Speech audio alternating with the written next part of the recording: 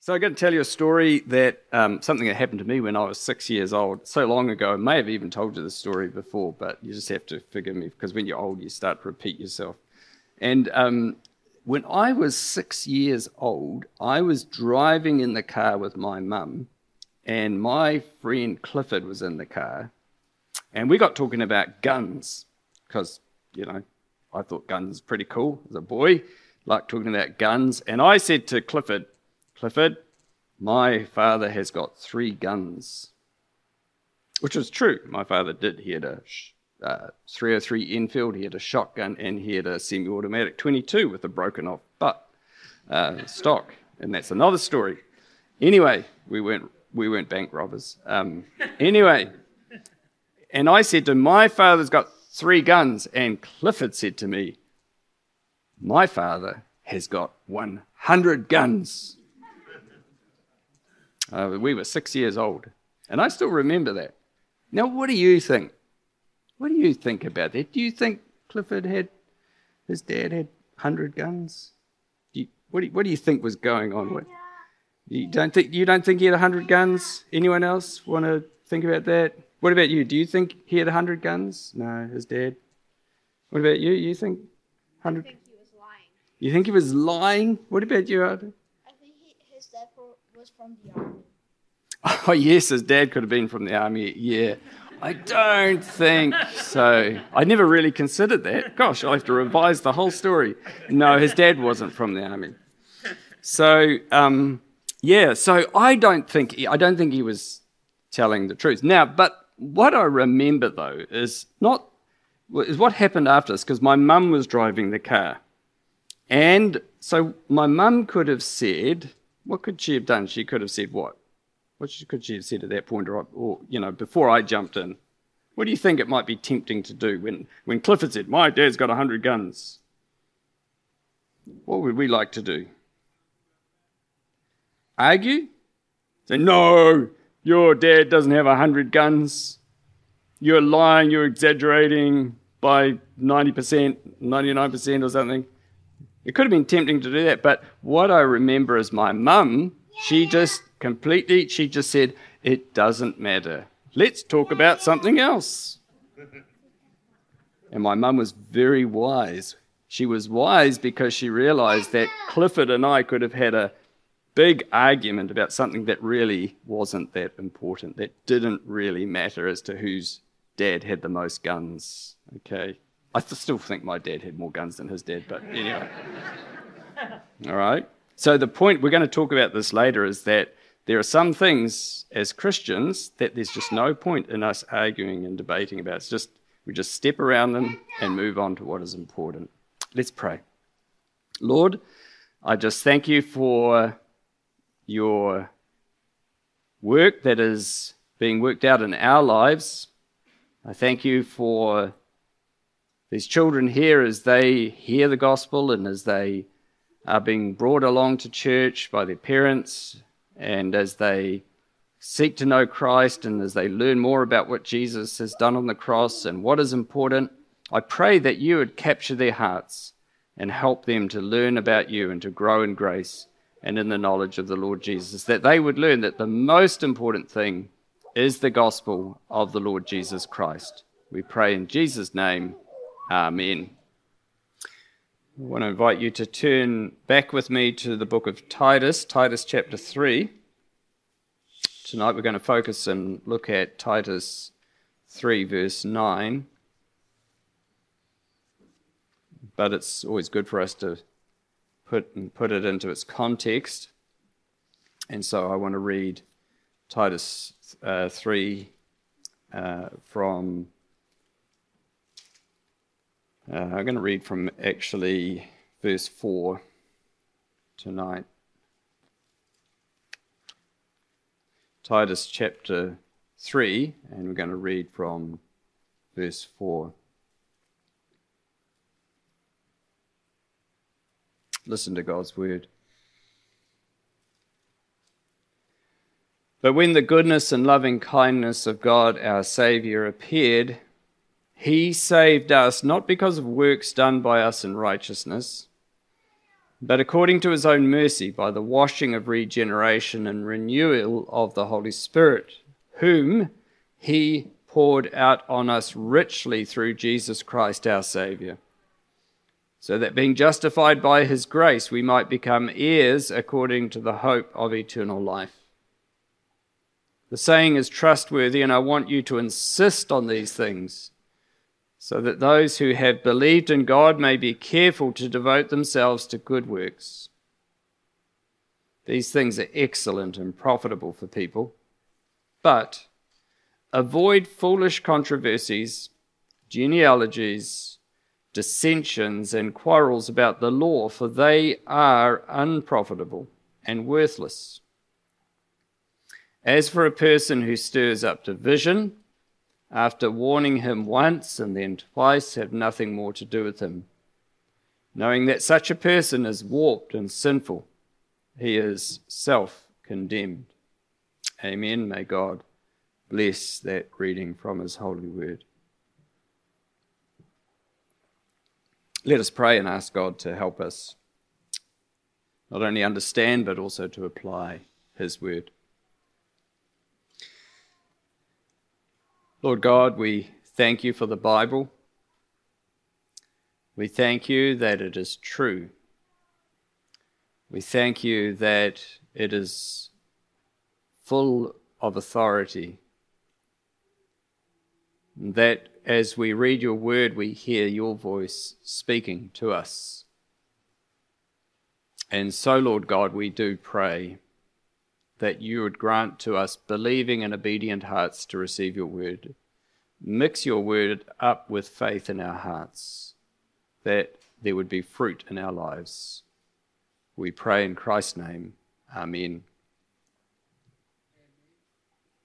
It's truly a wonderful thing becoming a Christian.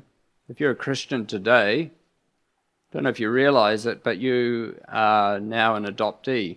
You've been adopted into a new family. You've been adopted into the family of God. You've come out of the world. You've come out from under the prince of the power of the air. You've come out from under the forces of darkness, and now you are a child of light. You're a child of God. You have a new family, and it's a wonderful joy, and I often reflect on that, the wonderful and excellent privilege of being a Christian. But every family, of course, has their interesting characters. And if you've been a Christian for any length of time, you've probably met some interesting characters and maybe encountered some quirky questions and topics that sometimes come up in Christian circles for debate.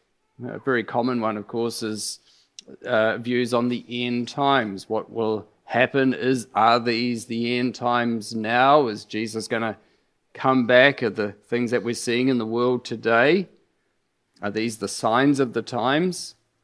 Or is this simply something that has happened in the past and we really don't know? Now, a debate and a discussion like that, it's not an unbiblical discussion, but as you're probably aware, sometimes people have very strong views, and so it's possibly easier just to say, well, no, you hold your views and I hold my views. God bless you, brother.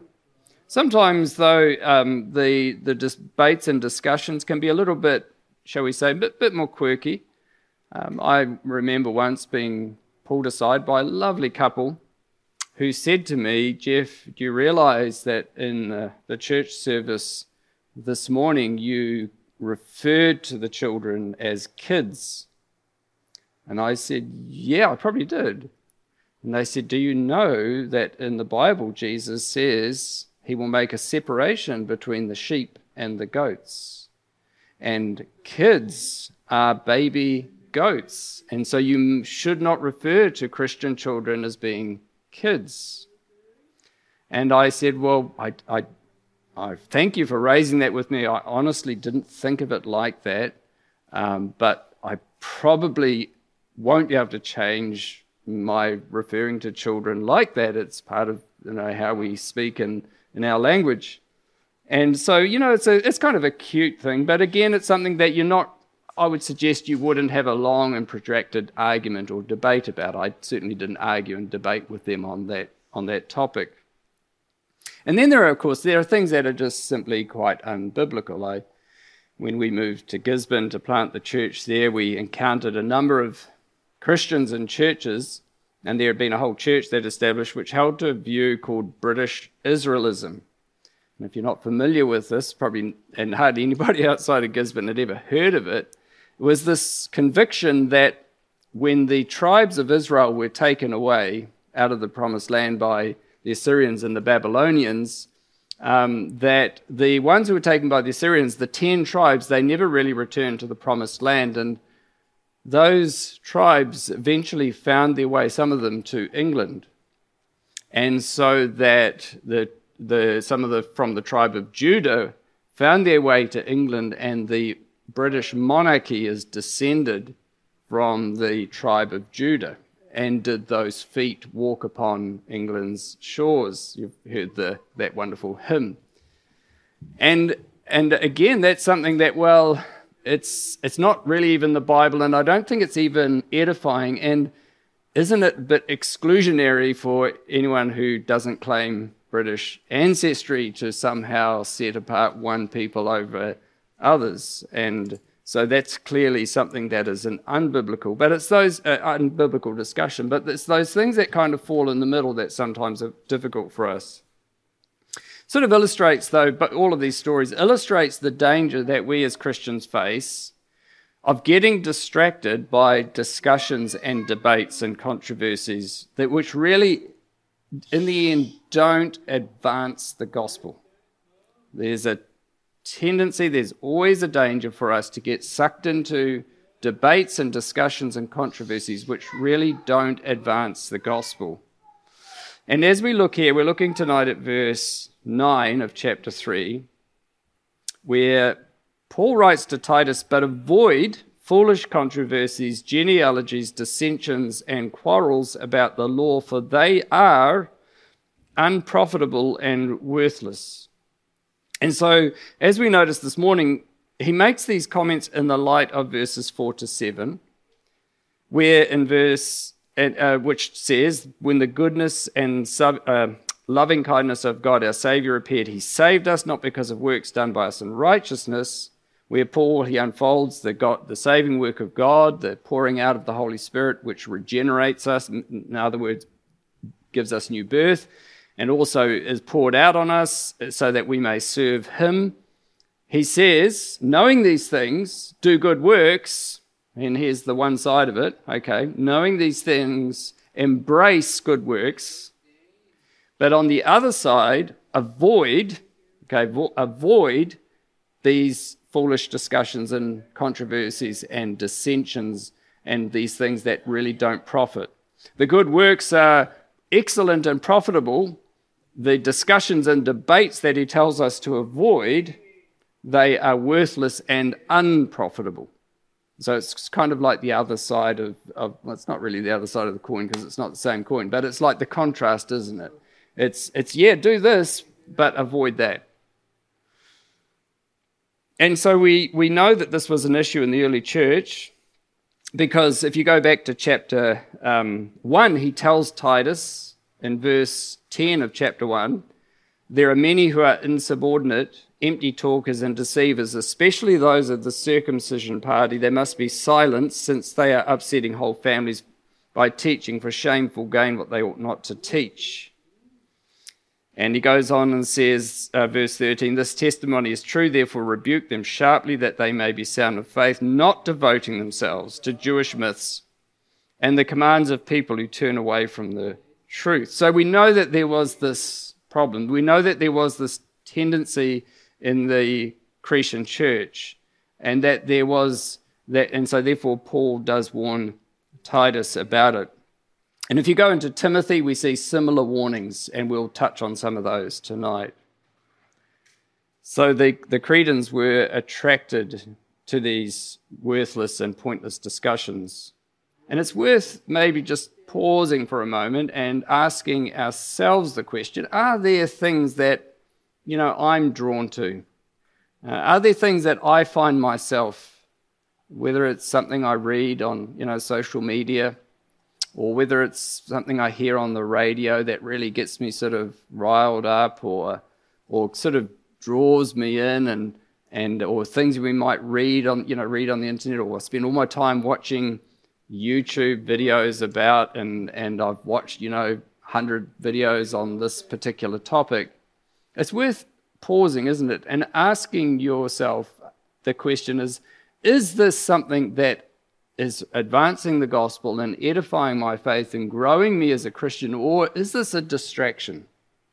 Is this something that is over there where we have Christ at the center and the pure doctrine of the scriptures, and this is something which is kind of off to the side and I'm getting drawn into that? I think it's worth posing that to ourselves if we want to be honest and we want to evaluate ourselves tonight as we look at this passage. However, I've always found this, and maybe you're wondering too, like, it is a difficult topic, because the question then is, you're thinking, well, what is it, Jeff? What is a foolish controversy? What actually qualifies? What should I be avoiding? Are you saying I shouldn't study, read systematic theology, or I shouldn't, ask the question of the authorship of a book of the Bible, or about some a doctrine that's spoken about in the scriptures, and about the Trinity, or the relationship between the persons of the Trinity? Are you talking about that? Are you saying I shouldn't study theology and do deep dive into things? Here's an example. In theology, sometimes we talk about something called supralapsarianism versus infralapsarianism. Now, from the outside, what I've just said to you, I suspect for a lot of you, you're thinking, well, that's just a great example, isn't it, Jeff? But when you dig into that, so the question is, when God elected a number to himself, did he elect us as he saw us, just as he was created us, or did he see us as fallen in Adam? Did he elect us as those who are fallen in Adam and in Christ, or did he elect us just simply even outside of this? And on the one level, it can seem like an unimportant discussion, but when you start digging into it, it does have implications. It does have implications about the gospel, about God's purposes, about God's electing love, and so on. So it's difficult, isn't it? It may seem insignificant, and how do we know? Secondly, here's an even more difficult question, is how do I know if someone is posing a question or raising an issue genuinely, or just simply to be a stirrer? Sometimes in our family we say, you're just being a stirrer. People come into a family gathering and they make a comment, maybe it's about global warming or Donald Trump or whatever it is, and you're just trying to stir, And how do we know that? How can we even evaluate a person's motives? And see, we can't do that, can we? We can't see into a person's heart. We don't know. So I think that's why it's really good for us to look at this passage, because I think this passage does really help us. It helps us to deal with these questions. I think first of all, and maybe deal with the second one first, which is how do we know? The attitude. Notice what Paul does here. He says, avoid foolish controversies, genealogies, and dissensions. What is he saying? He is talking to you, okay? And he is telling you and I that we should avoid foolish controversies, okay? That we're the ones that shouldn't be raising debates and questions just for the sake of it, that we shouldn't be trying to distract people from the gospel, that we shouldn't be wanting to be divisive and argumentative. In other words, what is the attitude of our heart? Are we looking for division or unity? If you've become a member of the church here, or you've heard someone take membership vows, you know that one of the things we promise is that we'll work and study the peace and the unity of the church. We believe that that's a biblical principle. Psalm 133, how good and pleasant it is when brothers dwell together in unity. Unity is a good thing. We shouldn't be seeking to provide, to produce division and arguments. And so, what Paul is doing in this passage when he says to you and I, avoid these things. What he's saying is, avoid these foolish debates and arguments, but rather pursue good works. What is it that you really want to devote your life to? What is it that you are drawn to? Are you drawn to quarreling and arguments? Paul says in 2 Timothy chapter 2 in verses 24 and 25, he says, the Lord's servant must not be quarrelsome, but kind to everyone, able to teach, patiently enduring evil, correcting his opponents with gentleness. So in other words, leaders in the church are to model this. They are to be those who avoid quarrels, who are peaceable, who are gentle in their approach. In contrast to that, Paul warns about false teachers in 1 Timothy chapter 6, verse 4. He says that they are what? They are puffed up with conceit. Puffed up with conceit. This is this idea that they are full of their own self-importance.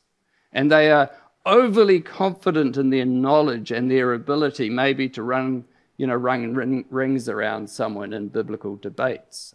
Maybe you've met someone like that. And they just want to argue with you, and you can tell that they're just really spoiling for a fight, and they've got that glint in their eye because they know this doctrine down pat, and they're gonna nail you on it. And Paul, though, actually says that is an example of someone who is a false teacher.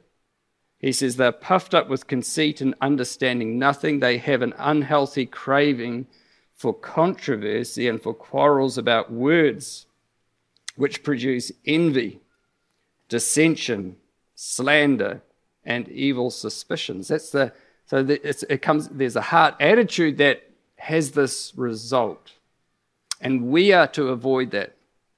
Maybe don't stress yourself out about trying to evaluate everyone else's attitude and whether they're genuine or not, but for yourself and myself, we are to step around these things, step around that attitude. If we see ourselves getting drawn into something, if we see a tendency arising in us of being argumentative all the time, we have to avoid that. And you notice what he says there, the result. You see the fruit, right? A believer who understands the gospel devotes themselves to good works. And that is excellent and profitable, he says in verse 8. Whereas if we give ourselves over to controversies and quarrels and endless disputes and discussions about, as Paul says here, pointless things, then he says in Timothy, what it does is it produces what? Envy, dissension, slander, evil suspicion. I'm quoting from 1 Timothy 6:4. That's the root. That's the result. And so you start to generate all of this evil attitudes and mindset amongst God's people, evil suspicion, slander, dissension. I remember when I was a new Christian and I was talking to an older believer who was kind of mentoring me. He happened to be my English teacher, and I was explaining to him some controversy that was going on in my church. And I expected him to sort of come in alongside of me and say, yeah, you're taking the right stand there, Jeff. You're good on you for making this a point of dispute and argument. And I remember he listened to me very patiently, and at the end he said, well, it's very sad, because he says, church disputes and controversies are hardly ever edifying. Meaning, when these arguments and things go on, they never build up your faith, do they? They tend to have the opposite effect. And so we are to avoid these things. We are to avoid these unnecessary things. So that's about the attitude, to avoid these things. It's speak to yourself about it. Don't try and evaluate other people. But what about the subject? Well, he says, avoid foolish controversies, genealogies, dissensions, and quarrels about the law. So what's the topics here? Is it something that advances the growth of the gospel or not? Is it something that encourages Christians to live for their faith, to live out their faith in Christ? Or is it something that is going to discourage believers? I often think of And if you're old enough, you probably remember Frank Peretti novels. Okay, he wrote books like The Present Darkness. And these were novels, Christian novels about demonic activity. And I think I read one of them, and I remember this, what the impact it had on me was like, this is terrible, because what he's described is there's all these demonic demons and forces that are going around kind of, there's one up in the corner there, and there's one, that's how the way he kind of describes it. And it's like, my golly gosh, God has got a lot of work to do, because it seems like things are just running riot. And so that is an example of, picking up on a topic that is speculative, that the Bible doesn't really speak about in such great detail, and maybe, he's not arguing, obviously he wrote a book about it, but it had that effect of maybe questioning God's power, questioning God's sovereignty. So what are the things? He says, avoid foolish controversies. Paul says a similar thing in 2 Timothy 2:23. He says, have nothing to do with foolish, ignorant controversies. You know that they breed quarrels. A controversy that there is actually no answer to. People used to joke about medieval theologians, and they would say, these theologians, they spend all their time arguing about how many angels can dance on the head of a pin. And this was the perception of it, was sort of like a joke as to how ridiculous sometimes theological speculation could be. St. Augustine is quoted by Calvin about another speculation, which is this: what was God doing before he created the cosmos? You see, we don't know the answer to that question, do we? What was God doing in all eternity before he created the cosmos and began to communicate his revealed will to his people through the scriptures? St. Augustine gives a great answer. He says, you know what God was doing? He was creating hells for people who ask stupid questions. In other words, he's saying, there's no possible way of knowing the answer to that question. We can say general things, that God was fully glorified, Father, Son, and Holy Spirit, as they dwelt in perfect fellowship and unity and Trinity. But beyond that, we don't know. And so there's not a lot of point in talking about it necessarily, and certainly not in arguing or quarreling about it. He says also genealogies. Again, this is something that Paul writes to Timothy about in 1 Timothy 1:4. He tells them not to devote themselves to myths and endless genealogies which promote speculations rather than stewardship from God that is by faith. Seems that there was this unhealthy obsession, and you can probably imagine it in the very early church, where people could trace, maybe if you were a Jewish Christian, you could trace your lineage back to some wonderful saint of the past, whether to David or to Rahab or someone like that. And people would have had debates and spent all their time sort of researching their genealogy. Can you think of a church that does that? Well, a so-called church. That's what the Mormon church is obsessed with, isn't it? Researching genealogies. It's a pointless thing. And he says also dissensions and quarrels about the law. It's interesting, the word he uses here is actually a word that is used in the Greek translation of the Old Testament, where Moses sees the two Jewish men fighting, quarreling. It's the same word. And when Matthew quotes Isaiah about the Lord Jesus, he says, he will not quarrel or cry aloud. It's like a partisan rivalry.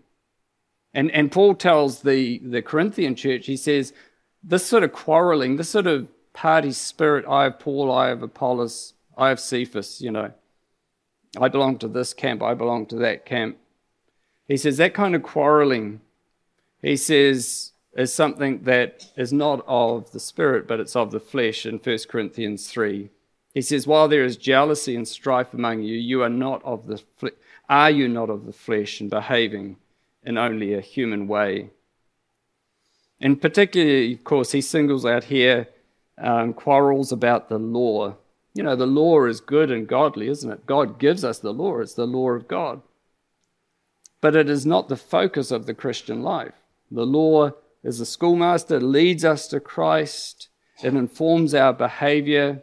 James says, James chapter 1, verse 25, but the one who looks into the perfect law, the law of liberty, and perseveres, being no hearer who forgets, but a doer who acts, he will be blessed in his doing. In other words, we should be focused on, rather than controversies and arguments about the law, and often it's the arguments about the application of the law, isn't it? What is it that constitutes covetousness? Am I coveting if I say, hey, that's a nice shirt you're wearing tonight? Or, lovely handbag you've got there. Am I coveting? Or, and sometimes people get into debates and arguments about these kinds of things. And it shouldn't be something that binds our consciences so that we separate from others. Rather, it is to set us free as we're set free in Christ Jesus. If the Son will set you free, you'll be free indeed. I'll give you a couple of examples of situations that I've been involved with that may help to illustrate this. One Monday morning, had a knock on the door, opened the door, and there was a very agitated, slightly upset and angry brother from the church, and I can't even remember his name. It's probably just as well. But he said to me, I want to, not from this church, by the way. He said, I need to talk to you. And I said, yeah, great. What's up? And he said, I want to talk about your views on baptism, because you believe that we should baptize infants, and you're happy to do that by sprinkling. And I think that's completely unbiblical, and I think you should only baptize someone who professes to be a Christian, and it must be by full immersion right down into the water. And he said, that is wrong, and I don't see how you can continue as being a pastor of the church. Now, this is a Presbyterian church, by the way, but we always welcomed and embraced Baptist members of the church.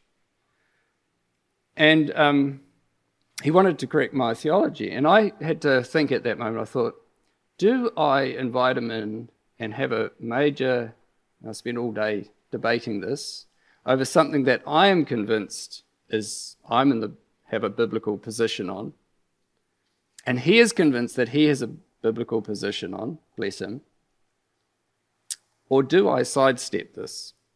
And I sidestepped it. I said, brother, you are very convinced of your position, and I'm convinced of my position. We are not going to change each other's views on this. So I don't think it's worth us having a big debate and argument about this thing. I'll give you another example. We had a lovely couple in the church, and delightful couple, older couple. And I preached a sermon on the qualifications for deacons. And I preached and said a deacon must not be given to much wine. Okay, a deacon must not be given to much wine, mustn't be an alcoholic, mustn't be an over-imbiber and guilty of the charge of drunkenness. And they came and they said to the elders, they said, this is completely unacceptable. You as elders need to say that an elder or a deacon in the church must not drink alcohol, must be a teetotaler. And our elders came together and we talked about this, and our eldership board, which was teetotalers and those who would drink, we discussed and we agreed, and we said, this is something that takes us outside of the bounds of Scripture. The Scripture is clear. We're not going to go beyond Scripture. We're not going to enter into this debate. They gave us a lot of reading material to read on this topic. We said, we respect your convictions on this, but this is not something we're going to debate with you and argue with you about. Sadly, they left the church and found another church. These are sometimes the issues that come up. I could have chosen with the other brother to engage in a very long, and I have debated with people about baptism views, and I'm very happy to explain my views, but not in a way, of course, which is going to be divisive with someone who's very angry and upset and wants to change my views to conform with their views. And in the same way on this issue of teetotalism, we could have engaged in a very big and I'm sure very complicated discussion and written some papers on this and passed books to each other and maybe watched YouTube videos and things like that. But we chose not to because we felt that it was an unprofitable debate and discussion. And so Paul's advice to Titus and through Titus to us is to avoid these things. So this is where you think rugby, guys. The sidestep. Got to learn the sidestep. There are times in our Christian life where we step around these issues. We don't take it head on. We step around and we keep heading for the try line. We keep heading forward with the gospel to eternity. Don't get drawn into them. It may be tempting. Sometimes it is very tempting. Sometimes it is something that we can just find ourselves getting subtly sucked into. But focusing on these arguments and focusing on these controversies can sometimes, hear me carefully, can sometimes be an indication, as Paul warns about with false teachers, of something wrong with our hearts. That we are drawn to controversies and debates and arguments more than we are drawn to the gospel of Jesus Christ. Controversies and arguments about baptism and teetotalism and all that, they will not save you. They will not provide eternal life. They will not give you peace. Only the gospel of the Lord Jesus Christ. Only, what do we read here? When the goodness, verse 4, and loving kindness of God our Saviour appear, he saved us, not because of works done by us in righteousness, but according to his own mercy, by the washing of regeneration and renewal of the Holy Spirit, whom he poured out on us richly through Jesus Christ our Saviour, so that being justified by his grace, we might become heirs according to the hope of eternal life. This saying is trustworthy, and I want you to insist on these things so that those who have believed in God may be careful to devote themselves to good works. These things are excellent and profitable. Get Paul's emphasis there. They are excellent and profitable for you. But avoid, sidestep, foolish controversies, genealogies, dissensions, and quarrels about the law, for they are unprofitable and worthless. Worthless. They don't lead to anything. You know, in the book of Hebrews, which way is Hebrews? Hebrews is just here. How wonderful. Hebrews chapter 3, let me read verse 12 and 13. Take care, brothers, lest there be in any of you an evil, unbelieving heart leading you to fall away from the living God. But exhort one another every day, as long as it is called today, that none of you may be hardened by the deceitfulness of sin. You see, there is always that danger, isn't there? That if we're drawn into controversies, and as I say, sometimes this is the case. I'm not saying in every instance, but sometimes when we're drawn into the controversies, we're drawn because our hearts are not drawn to Christ. They're drawn to these debates, genealogies, dissensions, arguments, things that don't bring eternal life, things that do not profit. And so we need to be a church. Let's be a community, brothers and sisters, that as we speak to one another, we speak gospel truth and gospel love, and that we encourage each other on towards our ultimate goal. Let's pray.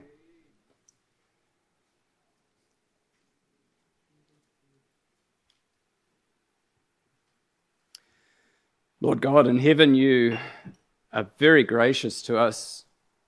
You're very patient. I think if we were to look at ourselves and see the way we sometimes live and the things we focus our attention on and the discussions and debates we have, we would feel frustrated. But you are patient, you are long-suffering, you're slow to anger. Lord God, I pray that you would help us redirect our hearts and minds toward Christ. Forgive us, Lord, where we have become distracted by unimportant things. things that really profit nothing, things that won't produce godliness, things that won't lead to salvation in Christ Jesus. Lord, pull us back from these things. Help us to sidestep them in the first place so that we might be a church that is gripped by the gospel, that Jesus Christ would be the center, and that we would seek him and his glory and the joy and the peace that comes from knowing him above all other things. So Lord, give us discerning hearts and minds. Help us, most importantly, to be able to discern our own motives, our own attitudes, but also help us to discern what is a worthwhile discussion and what is a pointless discussion. That we, Lord God, might grow in grace and in the knowledge of Christ our Saviour, as we pray in his name. Amen.